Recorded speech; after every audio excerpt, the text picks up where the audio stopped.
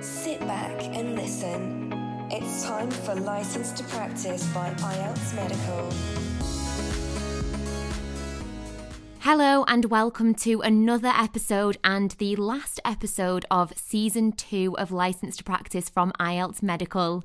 Don't forget to like and subscribe so that you never miss an episode. Today we're going to be talking with Jessica, a nurse from Canada, so let's give her a call.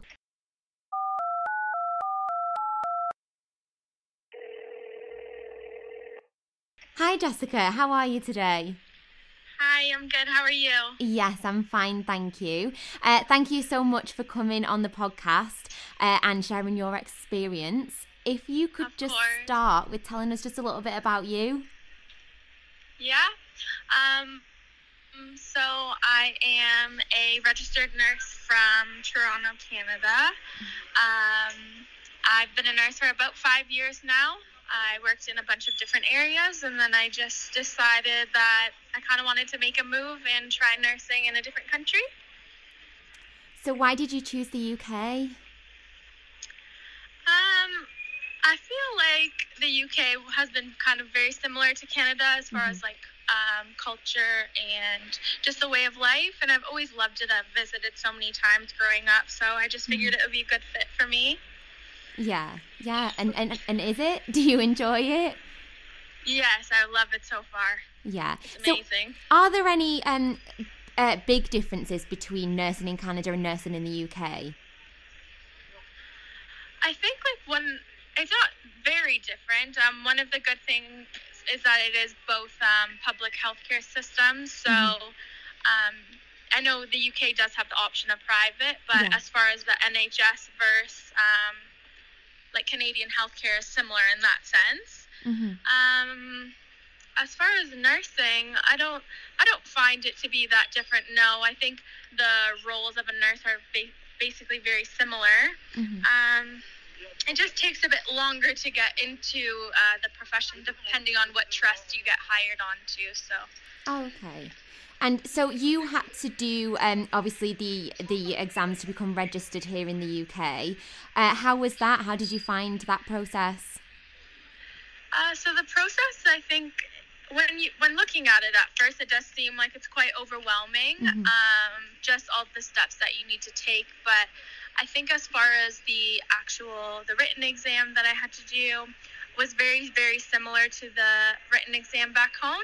Okay. So it wasn't much of a shock, and especially since I had been practicing for 5 years, I didn't find it very difficult. Yeah. And same with the OSCE. It, like I said, very overwhelming when you read about the process of it, and even reading about it on the internet, people make it seem like it's very scary almost. But with like the OSCE prep programs, definitely helps. You kind of, all your anxiety about it gets taken away because you know exactly what it is that you're going into, and you kind of get fully prepared on it. So nothing's quite a shock once you actually get to the OSCE. Yeah. So you did OSCE prep programs to prepare for the OSCE then, did you? Yes. Yeah, so I did the 3-day program. So basically you go over all the theory and kind of what the OSCE is about, what to expect, and then you do like a full skills day, and then you do the mock exam. And the mock exam is amazing because it really prepares you. You know, they treat you as if it's the actual OSCE. So you go in, you go through your station, and then you get your, not like marks at the end, but basically some comments about things that you could work on and things that you did really well for. Yeah. Are you ready to pass the NMC OSCE the first time as efficiently as possible? Then you're in the right place. Here at IELTS Medical, we've seen adult nurses through to a first-time OSCE pass ending last year with 98% first-time pass rate and 100% second. We've also assisted mental health nurses, children's nurses and midwives through their OSCE exams too. Accessible OSCE practice rooms and expert-led courses. Our nurses are not only passing their exams, but they're having fun doing it too. Inquire today about how we can assist you too.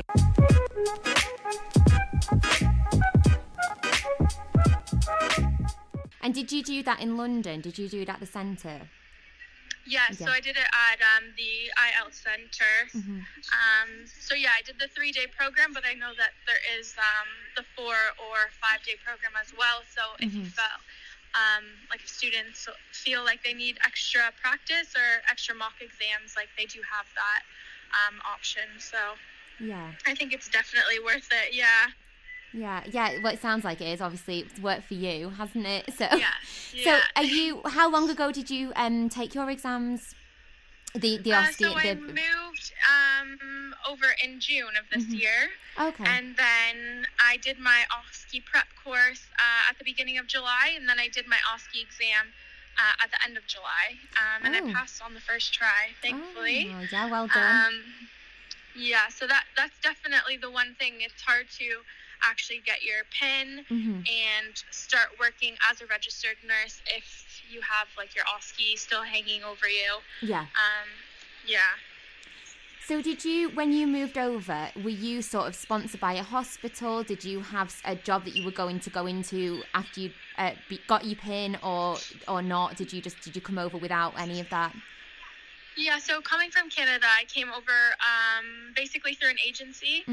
So they helped me put through like my registration papers with the NMC and also my visa as well.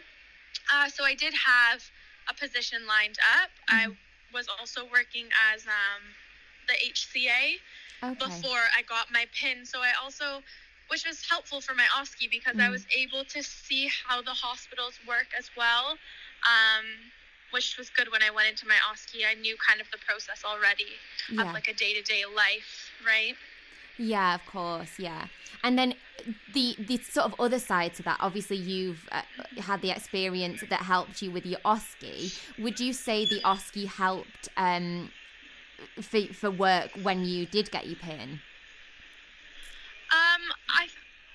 I think it did. I mean, I find it a bit difficult because being from Canada, I think the nursing school and everything is similar. Yeah. And like I already spoke English. I've worked in English. So the OSCE did almost feel a bit like kind of repetitive for me. But on the other hand, I see how it's extremely useful for people who are coming from other countries who don't necessarily speak English as their first language. So a lot of things like as skills perhaps and the language that you would use to perform a skill would be different for some people. So I could see how the OSCE would help them for before they actually start working. Yeah. A lot of people have said that, so it's interesting to get different perspectives. But yeah, of course, if the health system is similar, then exactly. Well, look, thank you so much for chatting to me. I feel like it's been really interesting to get your story. Do you have any sort of other final words of advice for anyone that's thinking about making the move and becoming registered here in the UK? I wouldn't say like words of advice, but I just think for me it's been an amazing opportunity. And even if I don't decide to stay in the UK, I just think as a nurse, it's really, really good to be able to experience your career in different countries and see kind of what skills you can get and just even new cultures and everything. So it's definitely been worth it for me. Yeah. And do you think you're going to stay or do you not know yet? You might go somewhere else. I feel like I'll probably stay here, yes, but you never know. No, true. Right, well, thank you so much, and no problem. Enjoy the rest of your day. Okay, thank you so much. Bye. Thank you so much for listening to my chat with Jessica. We talked a lot in that episode about the OSCE examination and the preparation for the OSCE examination, so I really hope that you found that helpful. That's it for season 2 of License to Practice from IELTS Medical. Don't forget to like and subscribe so that you never miss an episode.